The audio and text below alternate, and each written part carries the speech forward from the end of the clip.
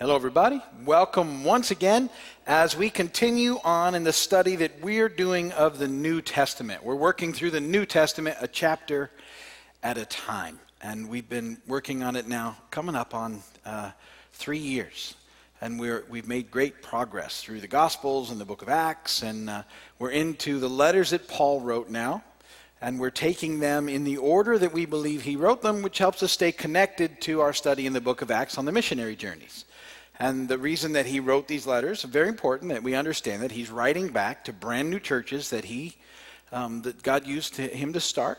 The church is a whole new thing anyway, particularly the Gentile church, but the whole church is new. And imagine in any brand new thing, there's a lot of questions being raised. They're not sure how certain things work. They have a lot of issues and a lot of problems. And Paul, because of who he is, gets in there and gets things started, and then often is run out of town and has to go somewhere else and start all over. And so he's constantly sort of on the move, but they know where he is, and they send people to him with questions, or they send a letter to him, and he responds back in letter form, answering questions. The letter that was written to the Galatians was primarily written because of a problem that had happened with a group that became known as the Judaizers. And the Judaizers were a group of Jewish believers who had taken it upon themselves to leave from Jerusalem and on their own sort of accord and authority, head out into the Gentile churches and try and enforce the law on them.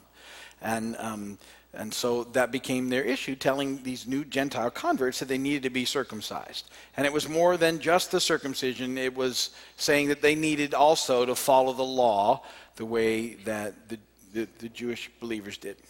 And Paul was saying, no, it's not how it works. We're free from the law now.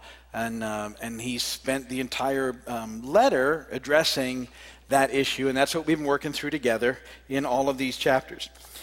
Now, just as a review, because it's been a couple of weeks, I know that we've been on Galatians. In Galatians 5, we were talking about the characteristics of the sinful nature and of the Spirit, and we were contrasting the two. And so just by review, the sinful nature leads to death. It's our old nature. It's not responsive to God. It's in conflict with the Spirit, and it's ruled by its cravings. And what the sinful nature produces is immorality, impurity, debauchery, idolatry, witchcraft, hatred, discord, jealousy, fits of rage, selfish ambition, dissensions, factions, envy, drunkenness, and orgies. And so these are the things produced by the sinful nature. The law was added because of these transgressions, and why it served to sort of help maybe limit them at some level. They still were in existence as people continued to move into the things of the old nature and their old ways. The Spirit, however, is about a new life available to us in Christ, that the Spirit of God now lives in us, that because of that, the Spirit of God being in us, in our new lives in Christ, we can be responsive to God. He empowers us to engage in the conflict against the sinful nature, to have some victory in that, and our new lives are ruled by God. The products of our new life are love, joy, peace, patience, kindness, goodness, faithfulness, gentleness, and self-control. Against those things there is no law. And so the big discussion has been throughout this letter that we're not under the law anymore, but that in no way frees us up to go and do whatever we want to do. That's not the point. But the law didn't work. It was ineffective. It was put in place as just a sort of a stopgap measure until Jesus came. And then once Jesus came, the law was no longer necessary, because because of what he would do at the cross and defeating death and sending the Holy Spirit, we'd have a new way of life available to us, where we'd be led by the Spirit. We'd be responsive to the Holy Spirit, and we'd no longer continue on in the ways of the old man. We'd start moving in the new life that we were given. Obviously, we're not perfect in those things yet. And yet the law and rules never stops anybody from doing what they shouldn't. It's only as they engage in relationship with God that change is made. It's only as we continually yield to the Spirit and grow in Him that we are successful in making those changes, the complete changes. Sometimes, outwardly we might make some progress in observance of the law, but the change doesn't happen until it changes on the inside, until we really no longer want to go out and do those things like we used to. And that's a product of the Spirit of God working in us. And those things continually change throughout our lives. And so we've been talking about this whole process of this new life that we have in Christ, and while we're not under the law.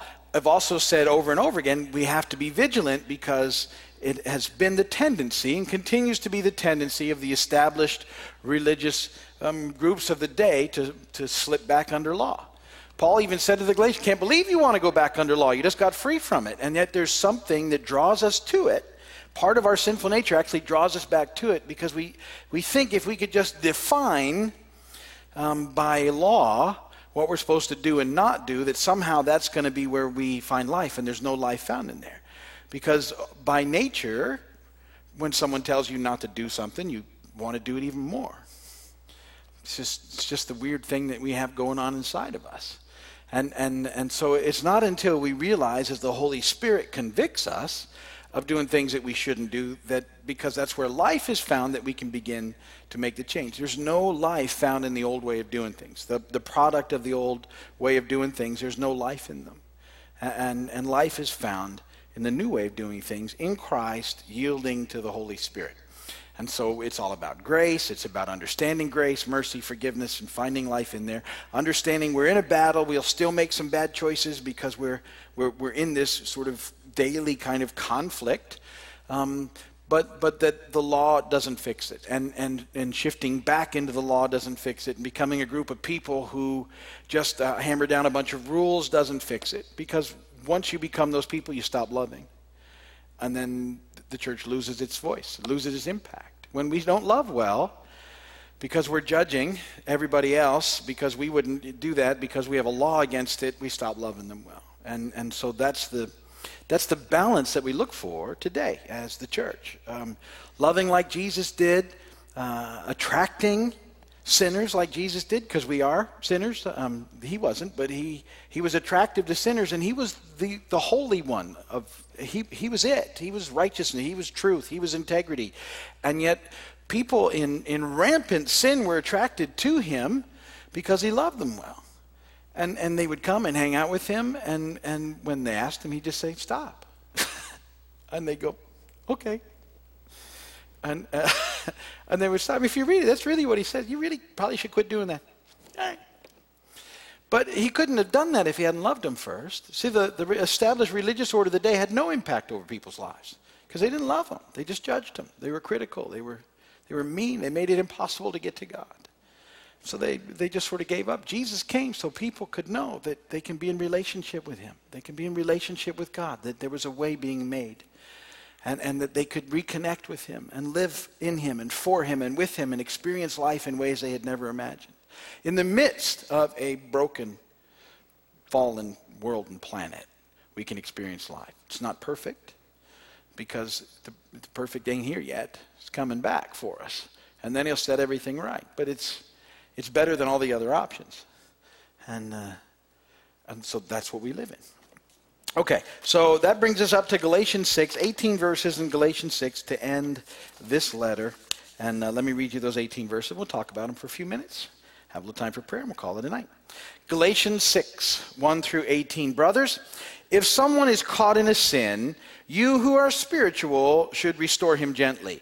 But watch yourself, or you also may be tempted. Carry each other's burdens, and in this way you fulfill the law of Christ. If anyone thinks he is something when he is nothing, he deceives himself. Each one should test his own actions, and then he can take pride in himself without comparing himself to somebody else. For each one should carry his own load. Anyone who receives instructions in the word must share all good things with his instructor. Let's read that verse again. That's a little pastor humor. I'll move on. Do not be deceived. That was pretty good. Did you like that? Do not be deceived. God cannot be mocked. A man reaps what he sows. The one who sows to please his sinful nature, from that nature will reap destruction. The one who sows to please the Spirit, from the Spirit will reap eternal life. Let us not become weary in doing good, for at the proper time we'll reap a harvest if we do not give up. Therefore, as we have opportunity, let us do good to all people, especially to those who belong to the family of believers. See what large letters I use as I write to you with my own hand. Those who want to make a good impression outwardly are trying to compel you to be circumcised. The only reason they do this is to avoid being persecuted for the cross of Christ. Not even those who are circumcised obey the law, yet they want you to be circumcised in the cross of Jesus Christ, which the world is crucified to me, and I to the world. Neither circumcision nor uncircumcision means anything. What counts is a new creation. Peace and mercy to all who follow this rule, even to the Israel of God. Finally, let no one cause me trouble, for I bear in my body the marks of Jesus.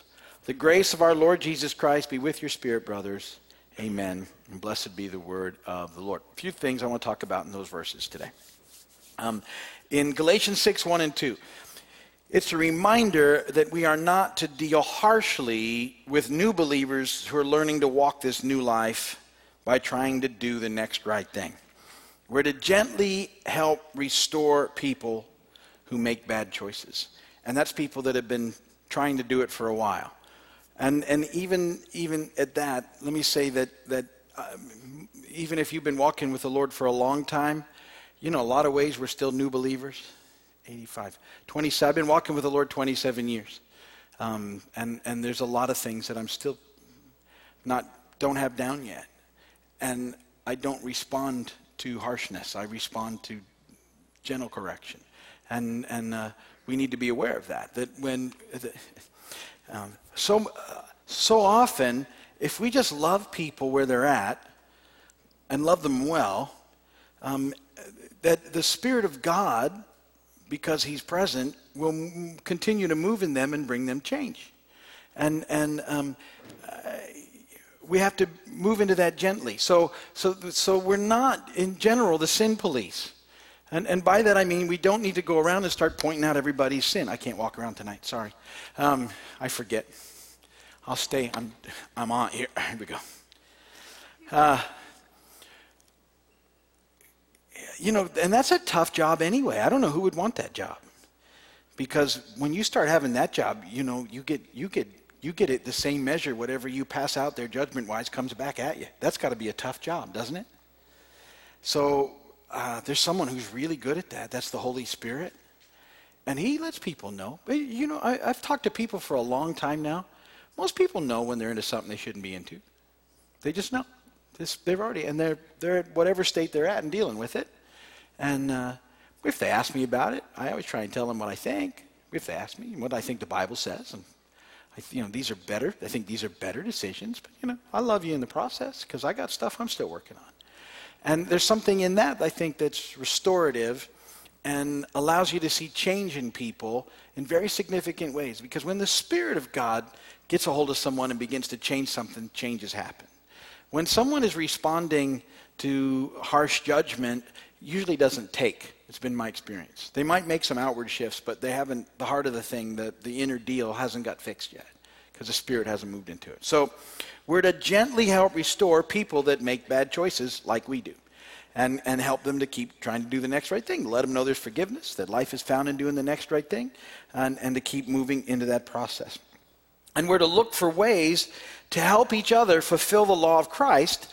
And the law of Christ, what the thing that Paul's talking about there is his commandment to love one another. John 13, 34 and 35. A new command I give you. Love one another. As I have loved you, so you must love one another.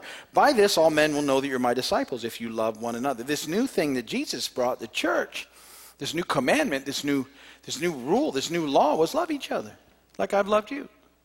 That's what's going to make the difference. Love well. Encourage each other. Care about each other, pray for each other, restore one another, help one another, love one another. We've already read, Paul's talking to the Corinthians saying, look, sometimes you'll disagree even scripturally, but love each other so that the Spirit of God can move into it and help change you. from both directions. And so this is the attitude we need to have to go into it. But then he wants to address it further.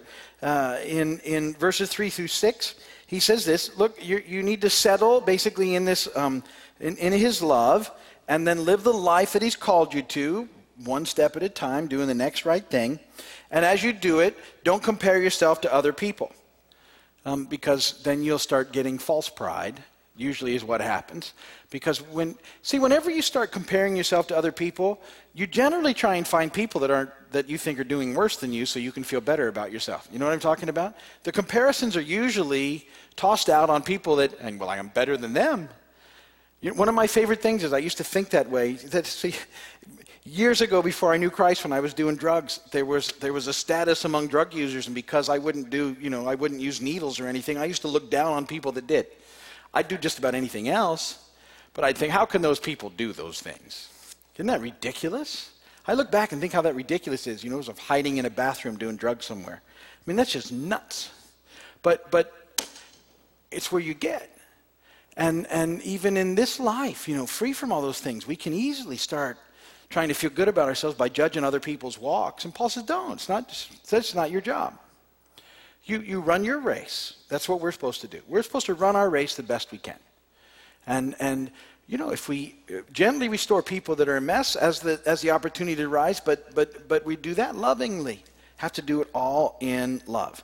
Don't compare yourself to others, because you just get false pride. What you do is, how am I doing with the walk that God's given me? And that's what you can where you can find some stuff in it. If you need to compare yourself to Jesus.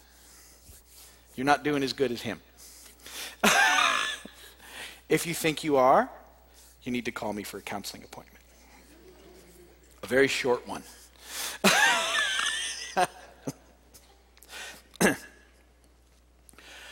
If we do the best we can, loving well, encouraging, all those things. Now, then he moves on quickly from there, verses 7 through 10, because he wants to make sure that everybody knows that this freedom we have in Christ is not a license to sin. And that's what we have to be aware of. See, because that's what people think. Well, there's no rules and I can just do whatever I want. No, not even a little bit. In every chapter, he's made that emphasis. Grace doesn't mean you can go and do whatever you want to do. There's already a list of things here, that the sinful nature is into, and what the fruit of the Spirit looks like. So we have that there. And so this whole concept isn't a license for us to go and do whatever we want to do. That's not what the freedom we have is for. The freedom we have is to love well, like God loves. And you don't love well under the law. And under all those rules, you don't. So the freedom we've been given is that we can love the way that we're supposed to. And then he tosses in this very important thing that a lot of people miss or misappropriate in other things. He talks about reaping and sowing. You reap what you sow. Now, a lot of people want to take that concept and make it all about money, and it has a money concept, but that's really not what's being talked about here, nor is it what's talked about in most situations. It's a very, very important biblical concept. Everybody needs to understand reaping and sowing. It's in place. God put it there on purpose. Here's what happens. If you start to do things you shouldn't do, you'll get consequences for those things. Do you know why? So you learn that you shouldn't do them. That's reaping and sowing. It makes absolute and perfect sense. Jesus steps into the process at the cross because of our sin, that ultimately what we've sown, that what we're supposed to reap is death, but he stopped that at the cross for all who believe. He took that on, which is why it's such an amazing thing.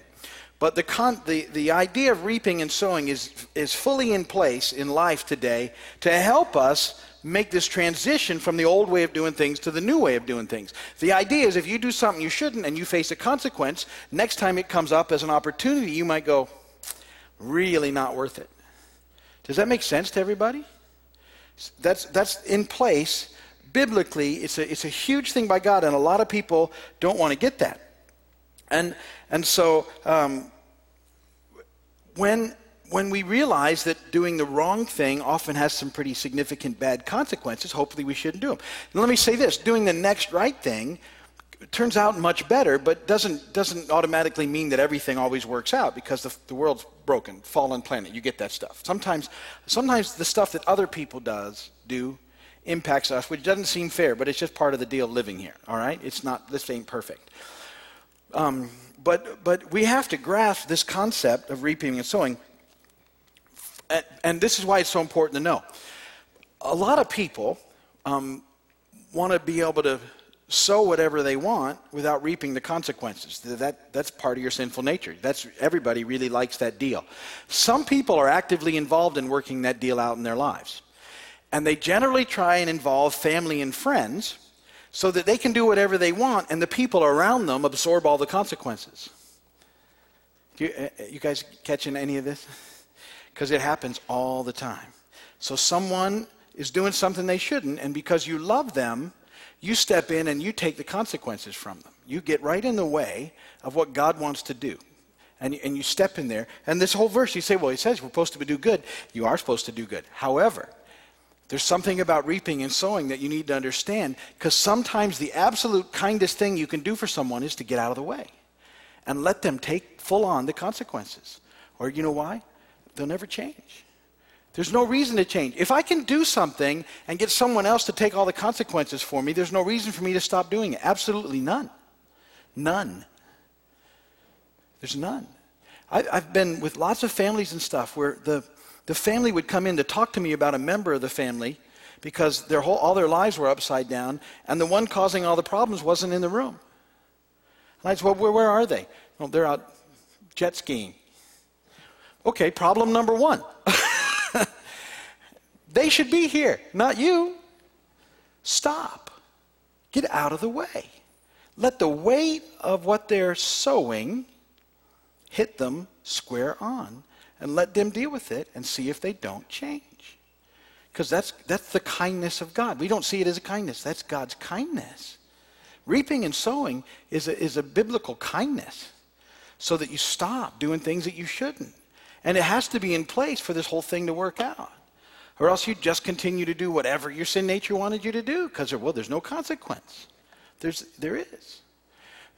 Again, there's grace and mercy involved. Thank goodness God steps in all sorts of times to help us out of bad situations when we really repent and stuff, and he spares us from a lot of bad stuff. But as people in relationship, we have to know that sometimes the most loving thing we can do for another person is not fix their problems. How's that? For twisting your mind a little. Really? Yeah. People often tell me what I need to do for them. I don't think so. I think I'll pray for you. And then God can move into it however he wants. But if I step in and fix it, why won't you? You're going to do it again. What would stop you from doing it again? If you have to work through it, it's a whole different ball game. And it's God's ball game. It's how it's supposed to work. And so we have to kind of get a hold of this, because I see a lot of people under a lot of stress in their lives because they are reaping consequences for what someone else is sowing. And the best thing you can do is get out of the way. Because really, don't you have enough of your own? That's what I always think. I got enough of my own stuff. I got plenty. So we have to kind of get out of the way. And it's kind, but it doesn't always.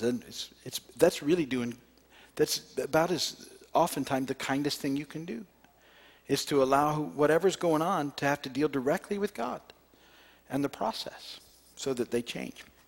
So doing good does not always mean fixing someone's problems. Sometimes it does.